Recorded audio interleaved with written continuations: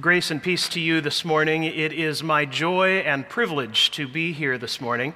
I want to extend my gratitude to Reverend Dr. Forster Smith and the whole staff here for their hospitality and for this gracious invitation. As Dr. Suppinger said, the Covenant Network of Presbyterians has a long and glorious history with this congregation. But what I really want to praise you for is not that history, but for your ongoing support. You are making the ministry we do together with the other 450 congregations in our network effective and meaningful, and is transforming the church and transforming people's lives. So for your support and for your gracious invitation to me today, I want to say thank you. Let us turn now together to hear God's word from Paul's letter to the Philippians, chapter 2, verses 1 through 13. If then there is any encouragement in Christ, any consolation from love, any sharing in the Spirit, any compassion and sympathy, make my joy complete. Be of the same mind, having the same love, being in full accord and of one mind. Do nothing from selfish ambition or conceit, but in humility regard others as better than yourselves. Let each of you look not to your own interests, but to the interests of others.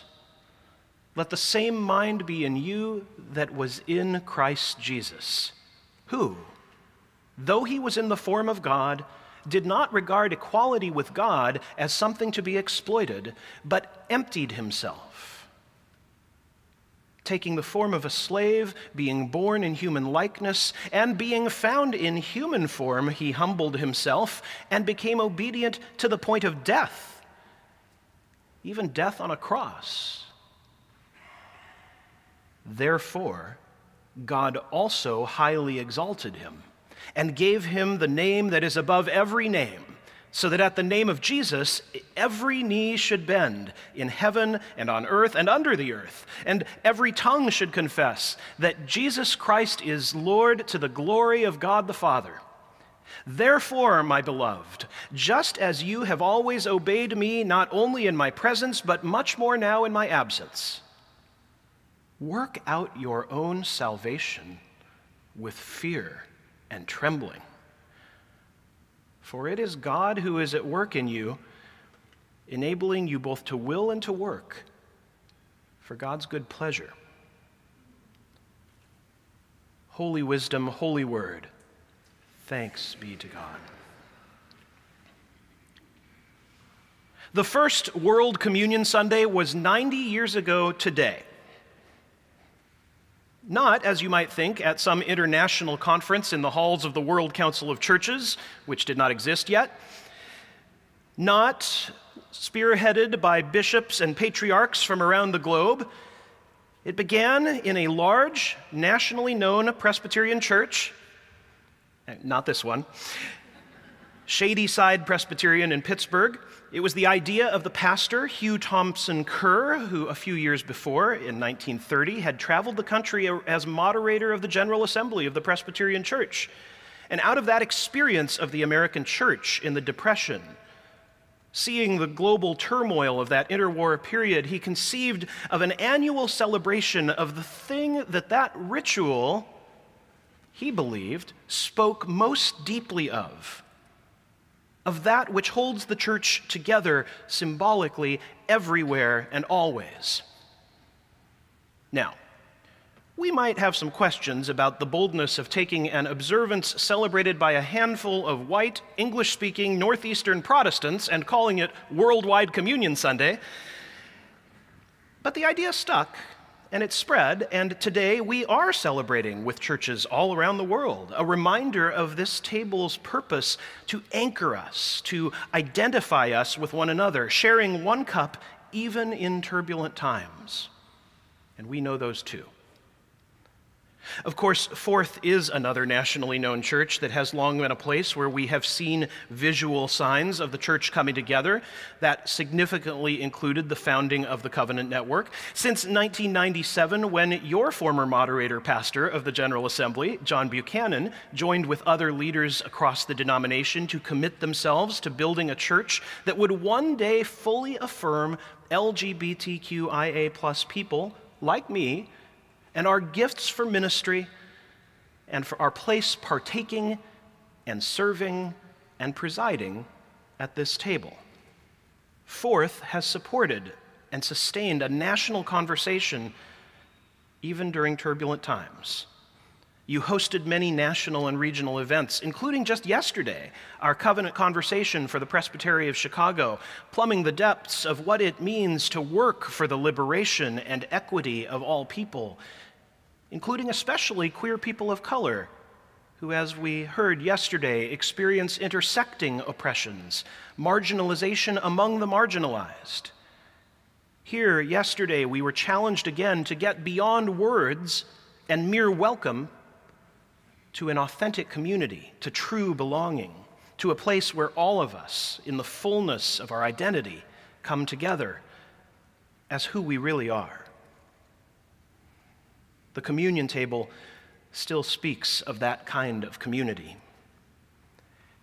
And for me, that was never more true than the first time I met a young man named Keith. It was some years ago at another of our national conferences. We'd offered scholarships to half a dozen seminarians. They could come free of charge to share in fellowship and to learn together. And one of those seminarians was Keith. He was young, from a conservative church and family, and just in the process of acknowledging to himself, if not yet to family and friends, that he was gay. It was a source of torment for him because while his sense of call to ministry was strong, he had never known an openly gay minister or even seen one at work. Now, it would be years later that I would talk at length with Keith about that conference, about the conversations he had that were crucial in giving him the beginnings of hope, and about how, when Keith sat in that closing worship service and watched as an out gay minister, who happened to be me, though it could have been any of the growing number of us who were finally able to serve openly, Keith watched as I officiated communion, the first time Keith had seen such a thing, and it was a life-changing moment. Taking the bread and the cup, he thought that one day that could and would be him for the first time. And today, I'm pleased to tell you it is him. Keith is an ordained minister. I don't see Keith often now that he's finished a full term on the board of the Covenant Network of Presbyterians, but I can see him in my mind's eye this morning, presiding at a table at the church he pastors in Virginia, a table not so different from this one, and doing it in fulfillment of who he is. So who are we? Who are we in our fullness? Who do you think you are? Maybe the Apostle Paul can help. His letter to the Philippians is a compact Christian message. It's 4 chapters repeatedly offering gratitude and affirmation, an invitation to joy in common life, even if we do read between the lines that this corner of the Roman Empire knew its own share of turbulent times. And at the heart of the chapter we read today, maybe the heart of the whole book, is this poem, this song, sometimes known as the kenosis hymn, that's Greek, the emptying hymn, for what it says about Jesus emptying himself of his godness. The verses were probably around before Paul wrote the book. We might think he's quoting them to tell us a little something about Jesus, sort of dropping a little theology lesson in the middle of his thank you, and by the way, please keep sending me your donations letter. And it was stewardship season after all. No, I think he's actually doing something more, though, with this text. Paul offers this little reflection not just to teach the Philippians something about Jesus, but to teach the Philippians something about themselves, about how they could be of the most service, about how to live. He asks the community to make his joy complete, He asked them to be of the same mind, the same love, to be of one mind. He asked them to put others before self and to show humility. And then Jesus is served up as an example. Jesus, who empties himself at the cross. Paul asks them to consider the fullness of who Jesus is, God incarnate, and then consider how he expressed that by suffering and going to the cross. And then Paul asks them to consider the reality of who Jesus was then, a crucified criminal, and see how God raised him up. He says to us, be like Jesus. Think about who Jesus was and how he defied expectations about his identity and how in the end Jesus was not what people thought he was or thought he should be, but who God had made Jesus to be. And when Paul asks them to have the same mind as Jesus, he's asking of them something not so different from what we have asked over and over when we're invited to this table, when we're asked to receive Christ's invitation to bring our real selves to this table. Coming together in this world, in this community, in these turbulent times, but we have to ask ourselves, who are we? Who are we? History is full of moments where people have gotten that answer wrong, where people who enjoyed authority and privilege have thought of themselves more highly than they ought, puffed up by power and causing great harm, selfishly squandering resources, leaving destruction in their wake. And history is just as full of moments where people who have been oppressed, who have suffered injustice, have been taught to think of themselves not highly enough, especially because of their race or their gender identity or their sexual orientation. They were expected to submit to their own oppression and exclusion, missing opportunities, depriving the world of hope and solutions and new beginnings. But which Jesus is Paul asking us to be like? The divine one who empties himself, or the broken one who gets lifted up? Are you called to a Christ-like swell of humility and submission and sacrifice? Or rather, to an embrace of the dignity and honor and praiseworthiness that is your unseen but God-given gift? I've come to believe that struggling to answer that question is the journey of faith that Paul is writing about when he tells us to work out our salvation with fear and trembling. It is a journey of self-reflection on identity, who we have been and who we've become and who we are called to be. It is a piercing assessment of even what parts of ourselves are in tension with each other that make us up in fullness. It is asking, who do I think I am?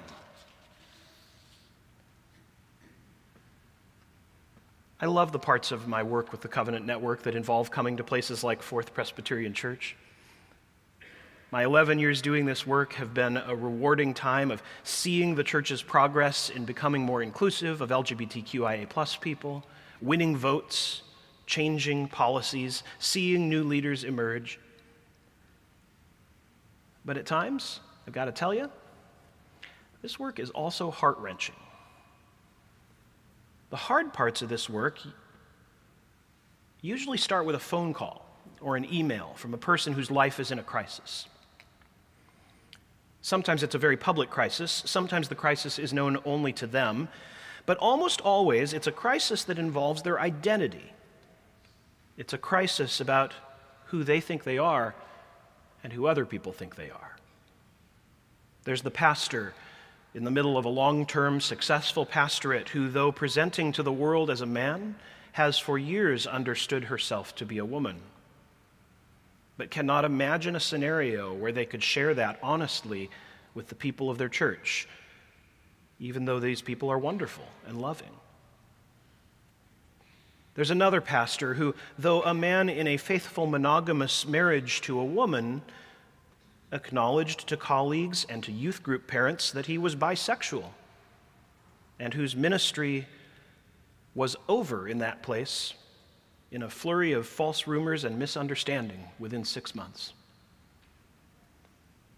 There's the elder in a church who, upon telling her pastor that she identified as female and coming to church wearing a dress one Sunday, received a visit from the pastor and his wife, who prayed over her without her consent for what they called healing. There are a lot more of these stories, all of them in the last few years, after the Presbyterian Church voted to change policies to theoretically be more inclusive, more welcoming of all. Over and over, the church has the opportunity to help people understand who they are as children of God, as people made by God, as they are. And over, we as society and as church struggle to do this right. On the one hand, we understand more than ever about how elements of our identity shape us, how our racial and ethnic background shapes us, how our innate sexual orientation and gender identity go beyond our choosing or preference, how cultural constructs have a hold on how we see ourselves and find our place in the world. Yet every week, the lives of people are afflicted by the painful realities of our day, dismissive talk of identity politics that minimizes real pain and downplays authentic struggle.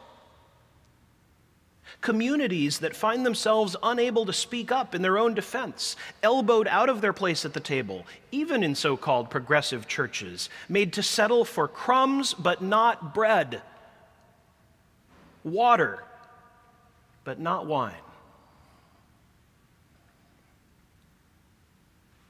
It doesn't have to be this way.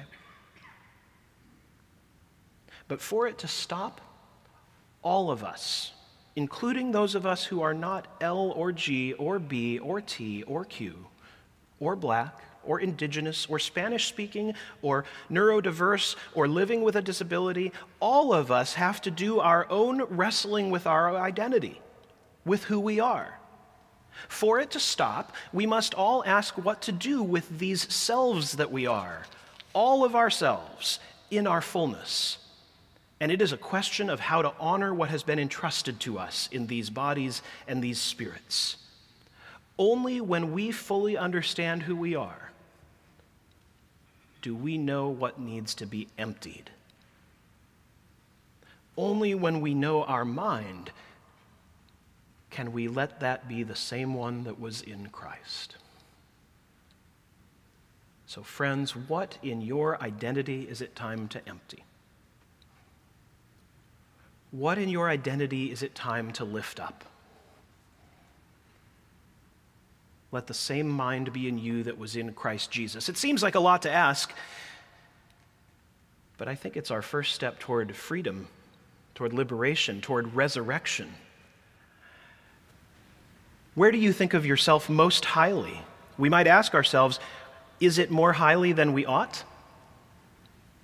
Are we considering our power something to be grasped, our abilities something to be exploited, our faith a point of pride, our accomplishments something we deserve? And if we emptied some of that, if we gave up our seat at one of the many tables we occupy, if we devoted those energies to something that brought us no gain but instead benefited another, if in the quiet of prayer or the noise of the assembly we humbled ourselves even for a moment and listened rather than spoke, who else might be lifted up? Or, where do you find yourself bent and broken? Which of your yearnings and self-understandings have already left you empty? Where have you become enslaved by other people's definitions of you? What refrain that plays in your head each day is crucifying you? What part of your identity is in need of being raised up and celebrated and given a new and honored name? In a moment at this table, I'll speak the words, "Great is the mystery of faith." And at other tables, at almost exactly the same time, so will Keith in Virginia, so will the pastor who is by and serving a new congregation now, so will the pastor whose congregation does not know that she is a she. And churches large and small in the north and south and east and west will sing in response, "Christ has died, Christ is risen, Christ will come again." Friends, may the same mind that was in Christ be in us. May our arrogance and independence die. May our hope and confidence in who God has made us rise. And by God's Spirit, may we know exactly who we are again and again and always until Christ comes. Amen.